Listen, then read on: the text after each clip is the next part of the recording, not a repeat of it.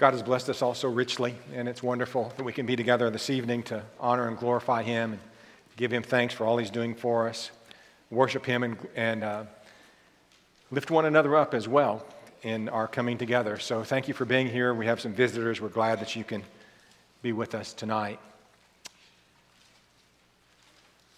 Tomorrow, maybe it's happened already around your house, but very likely tomorrow, somebody's going to open a present and say, "That's not what I asked for."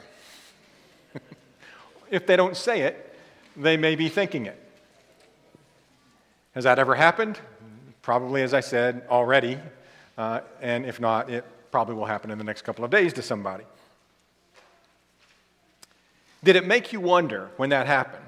Did it make you wonder, is a person who gave me this gift, does he really love me? My parents, do they really love me? This is not what I asked for. Do they really love me? They gave me this thing, that's not what I asked for. Sometimes God doesn't give us quite what we ask for. Sometimes He doesn't give us what we ask for at all. Sometimes He gives us the opposite of what we ask for. And it can be a challenge of our faith in His love for us. We don't understand. We wonder why. And it can be something that breaks a person's faith or inhibits it greatly if they allow it to. We've been talking all year at Eastside about making this house a house of prayer as God intended for it to be.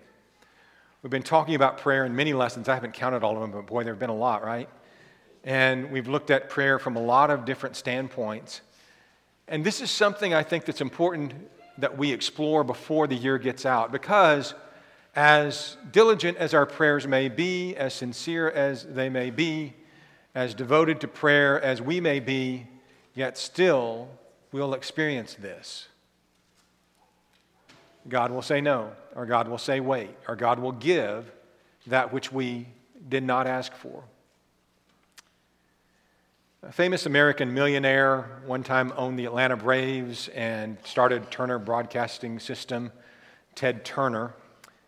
When he was a boy, was raised by God-fearing parents who raised him to be a Christian. I use that in the worldly sense of a Christian. But he one time said that he had been saved 7 or 8 times. So obviously never saved, but he had been saved 7 or 8 times according to his own count.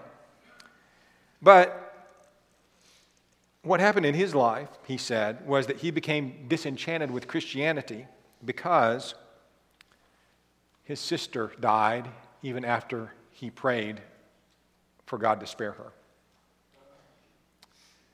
Now, that's one famous account of somebody losing their faith, what faith they had, because God didn't answer a prayer the way they wanted. That could be multiplied by millions of times, I'm sure. So many people who were once even faithful, true Christians lose faith because God doesn't do what they want Him to. My favorite cartoon comic strip is Calvin and Hobbes. It's just, probably most of you have seen it, but this little boy who maybe he's 8 years old or something, but he's just all boy, but he's also quite the philosopher. Reminds me of one of my grandsons in that way. Quite the philosopher. And yet, he has a buddy who's actually his stuffed pet tiger, but he thinks it's real and treats it like it's real, and they have conversations. So you've probably seen the strip. But in one of Calvin and Hobbes' comic strips, he's asking God for snow. He wants snow, and he goes around and he asks, it shows him asking God and pleading with God for snow, and just 3 or 4 inches, and it's plenty time for snow, and he spins around and he grimaces and all this sort of stuff, and still no snow, and it shows him in all these different contortions of asking for snow. And then you get to the end of the cartoon strip, and Calvin is looking up into the heavens and saying, "Do you want me to become an atheist? Do you want me to become an atheist?" No, God doesn't want you to become an atheist. And that's not why He doesn't sometimes answer your prayers the way you want. I want to say, to begin with tonight, that when prayers aren't granted to our satisfaction, a lot of people are going to ask why. Even some people of pretty great faith. I want to take you back in your Bibles into the Old Testament. Look with me at Psalm 88. And notice several verses here. I'm not going to read all of it, but some of it to get the flavor of what's being said here. This is a contemplation of Heman the Ezrahite. Verse 1, O Lord, God of my salvation, I have cried out day and night before you. Let my prayer come before you. Incline your ear to my cry. For my soul is full of troubles. My life draws near to the grave. I am counted among those who go down to the pit. I am like a man who has no strength, adrift among the dead, like the slain who lie in the grave, whom you remember no more, and who are cut off from your hand. Obviously, the psalmist is seeing himself as someone in great need, someone in deep despair, whom God is not listening to. And you go on, we'll skip down a little bit and look at verses 9, where he says, My eye wastes away because of affliction. Lord, I've called daily upon you. I have stretched out my hands to you. He's praying, yet he remains afflicted. And then we come to verse 13. But to you I have cried out, O Lord, and in the morning my prayer comes before you. Lord, why do you cast off my soul? Why do you hide your face from me?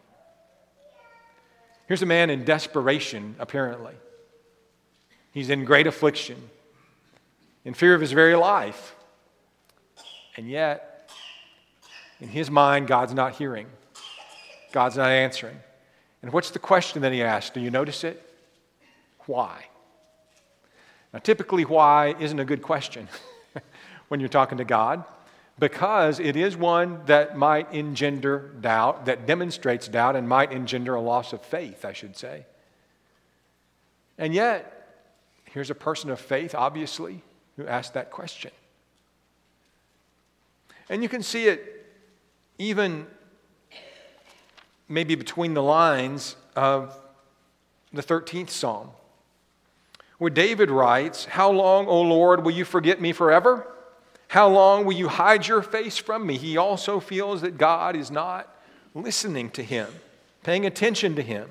How long shall I take counsel in my soul, having sorrow in my heart daily? How long will my enemy be exalted over me? Consider and hear me, O Lord my God, enlighten my eyes, lest I sleep the sleep of death. Lest my enemy say, I have prevailed against him. Lest those who trouble me rejoice when I am moved. And so he also feels at this point like God's not listening.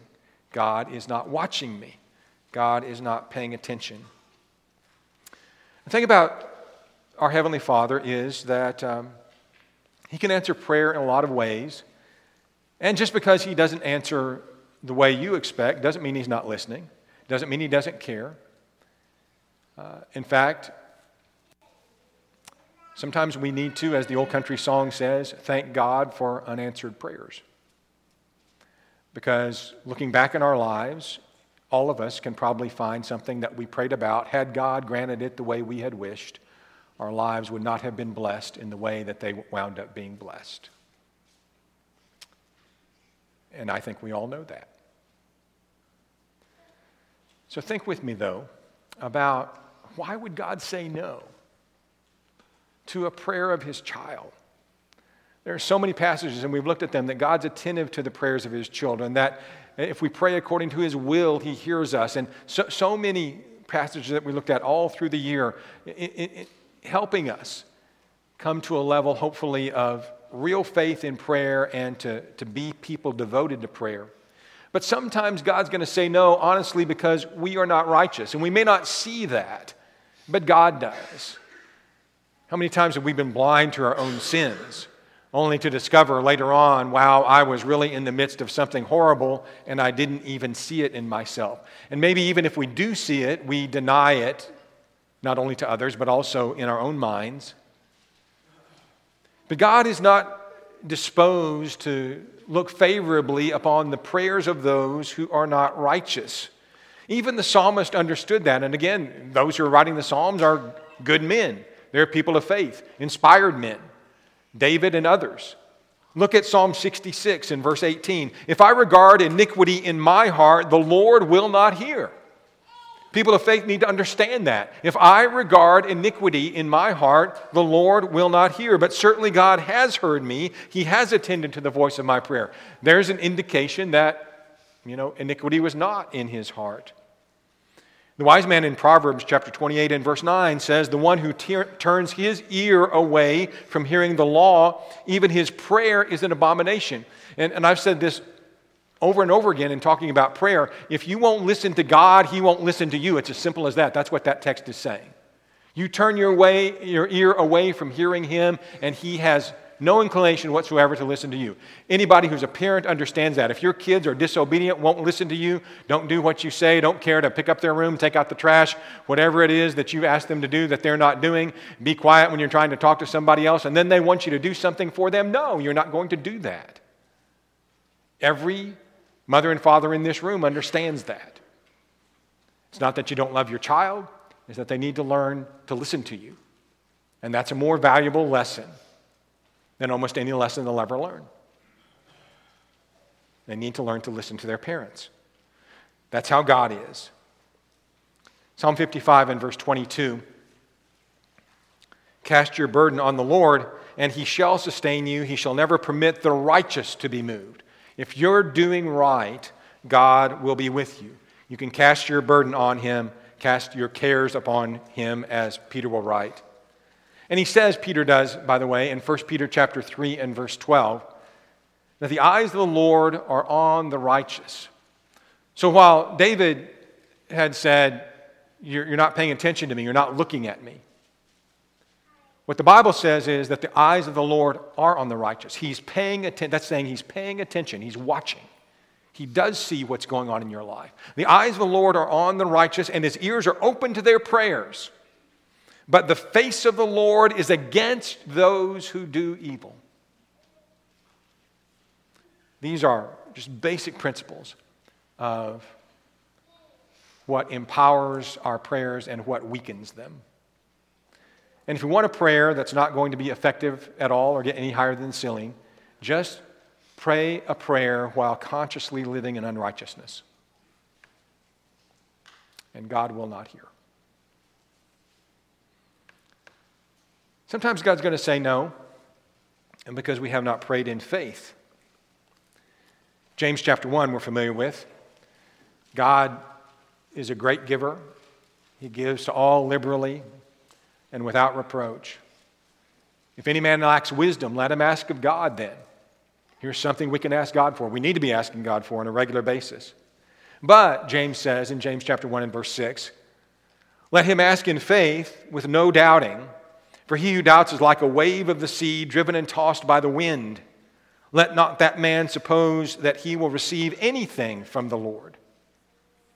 We must ask in faith. And if we don't ask in faith, we can't expect to receive anything. God's going to say no. And I've used this illustration many times. I've thought about it many times over the years. When my son was younger, this is often how he would approach me to ask for things. He'd start by saying, I know you'll probably say no, so here's what I want. Well, if he knows I'm probably going to say no, guess what? I'm probably going to say no. When we go to God and we say, God, I know you're probably going to say no, but I'm asking for this anyway, he's probably going to say no, right? That's a simple truth.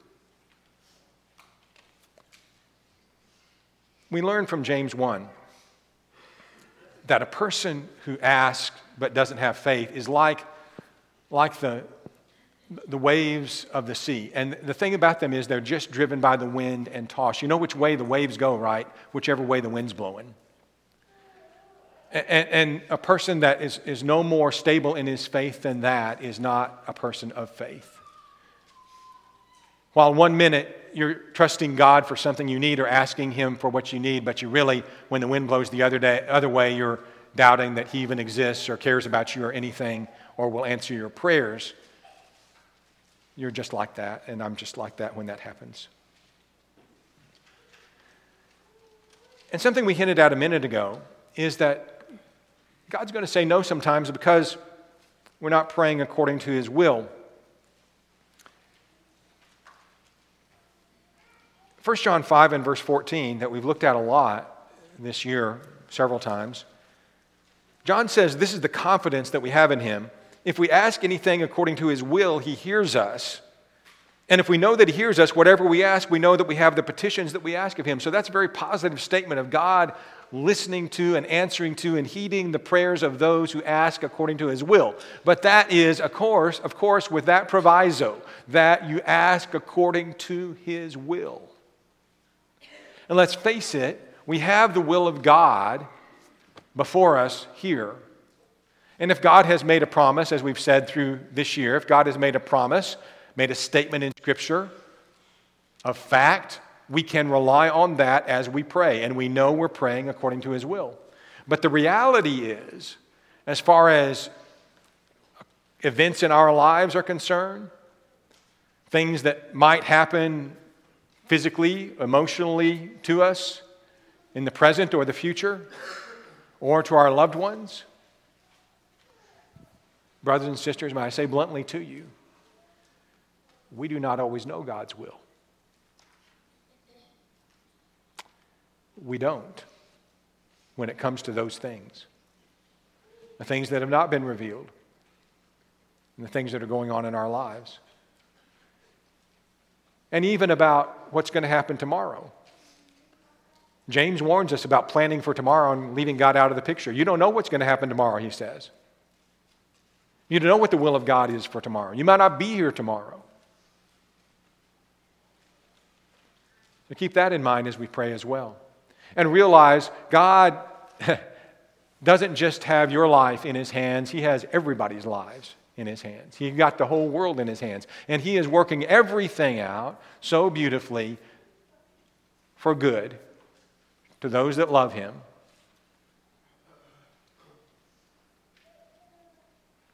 He's working that out for us. We'll talk about that more in just a bit. In James chapter 4 and verse 3, though, we learn that here are some people who were not receiving what they asked for because they were really intentionally asking only for themselves.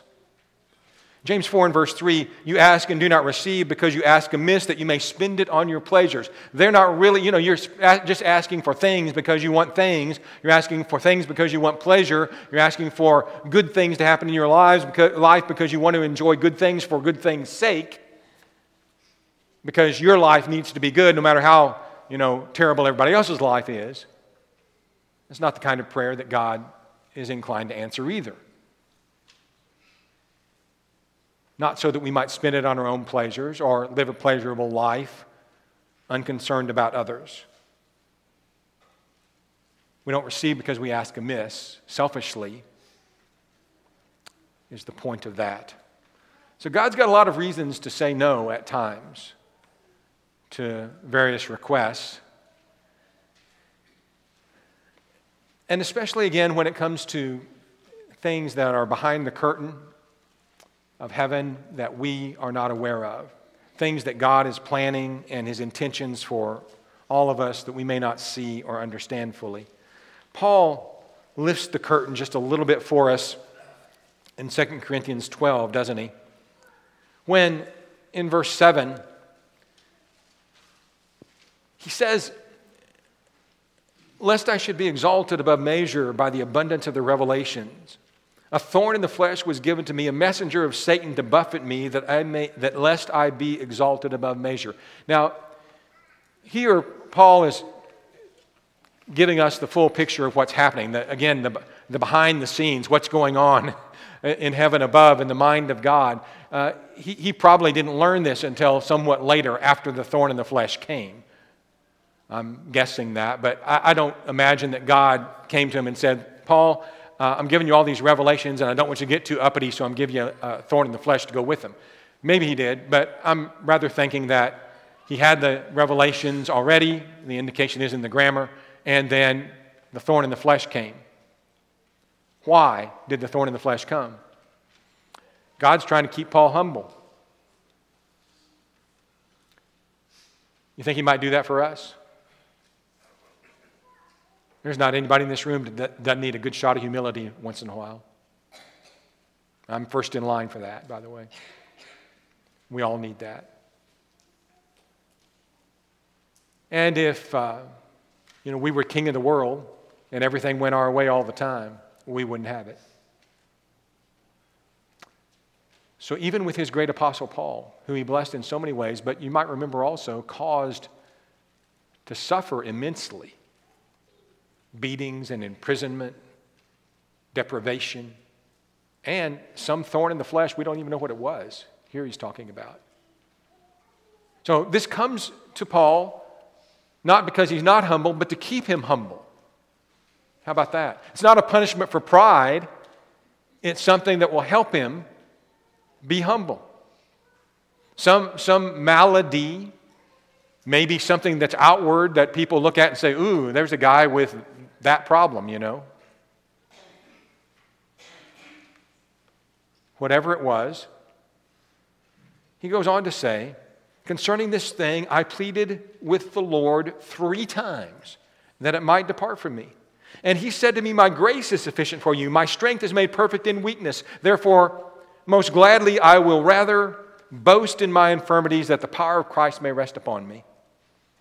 Therefore, I take pleasure in infirmities, in reproaches, in needs, in persecutions, in distresses for Christ's sake. For when I am weak, then I am strong. I have really a hard time processing that passage. The part where he says, I take pleasure in these things. If we prayed for, healing from some thorn in the flesh or some problem to be removed, and God doesn't take it away, I think most of us are going to struggle to take pleasure in it. But Paul says, I take pleasure in needs, in persecutions, in reproaches. In all of these painful things in life, distresses, so that I might rely on the power of Christ. God, notice this then, by not answering Paul's prayer the way Paul wanted, was doing Paul a very great service. Keeping him humble, keeping him relying on God's power and God's strength instead of his own. And again, we all need that.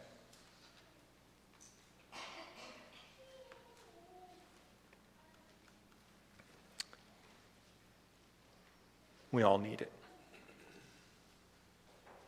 And this wasn't the only time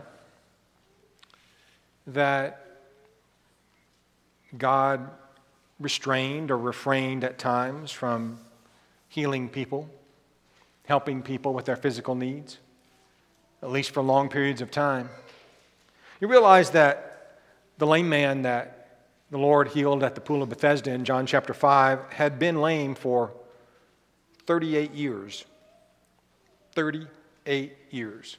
You realize God could have healed him the first day he got lame, right? 38 years. The woman with the issue of blood had been sick for 12 years and gone to many doctors and suffered many things from them. The woman in Luke 13 was bent over and could not straighten up, had been that way for 18 years. 18 years, couldn't stand up straight. What did we learn? Maybe when God doesn't answer prayers quickly like we'd like, as soon as we want to, and allows us to go through suffering for long periods of time. What did we learn? We learned to trust him. As Job said, when he was in the midst of his misery, having lost all of his family, all of his wealth, and lastly his health,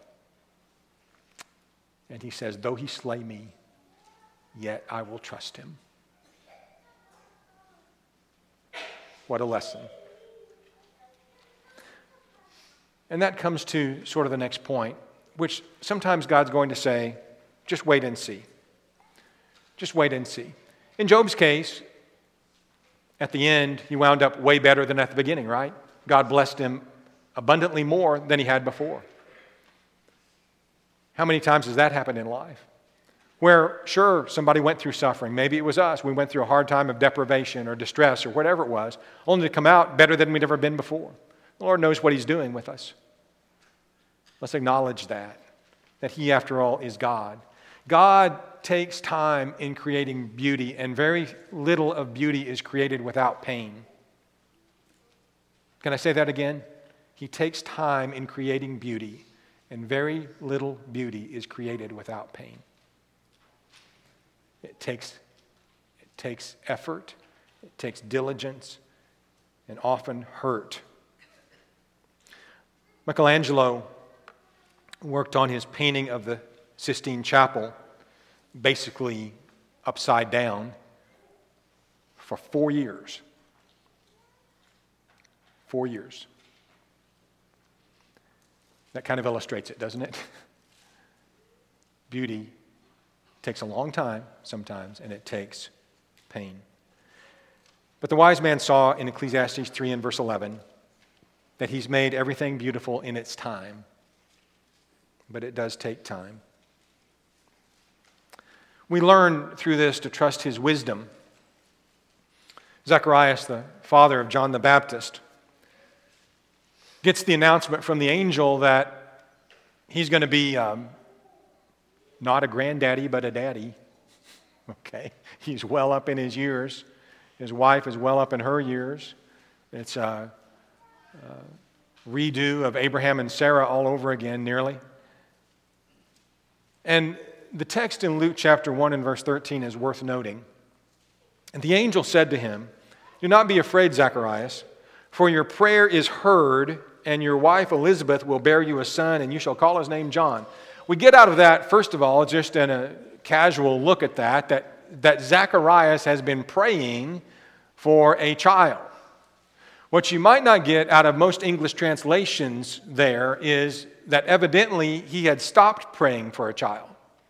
You don't see that in the way that's brought over into English, but the tense there is aorist, which is past, and punctiliar, which is to say something that happened in the past, but it's not happening anymore. It's not past perfect. It's past stopped. It happened in the past. He prayed in the past. And so one of the word studies that I looked at on this, Vincent's word study, talked about it this way. The aorist is appropriate, referring back to the past acts of prayer. That prayer, Vincent says, that prayer which thou no longer offerest, which thou no longer offer, was heard. The prayer that you're no longer even praying was heard. And you're going to have a son. You ever done that? You ever prayed and prayed and prayed and prayed and you think, well, that's just not going to happen, never going to be, and then maybe years later, it happens. Happened to me this last year. And usually, when that happens, you realize, number one, you really didn't need it back when you asked for it to begin with. If God had given it to you back then, it had not been good. And He waited all this time so you could handle it when you got it. That happens. The beautiful thing about it is that even when we forget our prayers, heaven doesn't. And heaven knows what's good for us. And God makes everything beautiful in His time. God answers prayer today, He does, but in the wisest way, in His way. And as the heavens are above the earth, so are His thoughts higher than our thoughts, and His ways than our ways. It is incumbent upon us then to trust Him, to pray diligently, to pray in righteousness, to pray according to His will, to pray in faith, and to trust Him with the rest of it. I saw this piece and I wanted to share it. I asked God for strength that I might achieve. I was made weak that I might learn to obey. I asked for health that I might do greater things. I was given infirmity that I might do better things. I asked for riches that I might be happy. I was given poverty that I might be wise. I asked for power that I might have praise of men. I was given weakness that I might feel the need of God. I asked for all things that I might enjoy life. I was given life that I might enjoy all things. I got nothing I asked for, but all I hoped for. I am among all men the most richly blessed. And aren't we all?